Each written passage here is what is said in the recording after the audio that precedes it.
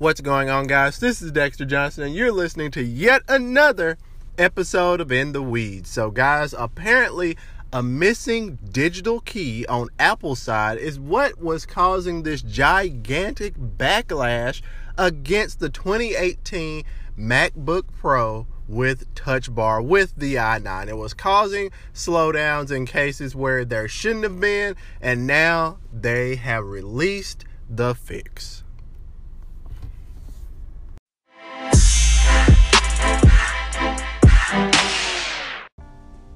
Alright guys, so if you're familiar at all with the YouTuber Dave2D, he had extensive research on how the new MacBook Pro with the i9 was throttling and reaching its thermal limits.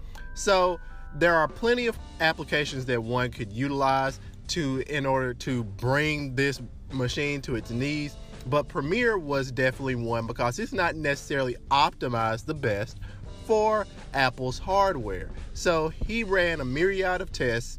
He worked with Apple to show them, hey, this is what's going on. He actually sent him some of his video projects in order to allow them to say, hey, this is what we need to work on and this is what we can test to replicate the issue on our end. Once they were able to do that, they sent out an update in the form of a patch that will allow the users to go in and update this missing digital key, apply it, so therefore that users could get the fix and there would not be any more throttling that we know of on the new MacBook Pro. So guys, that is the update. If you have one of these machines, let me know. Have you seen any issues with it? If you have not, also let me know. So guys, until next time, I'll holler at you.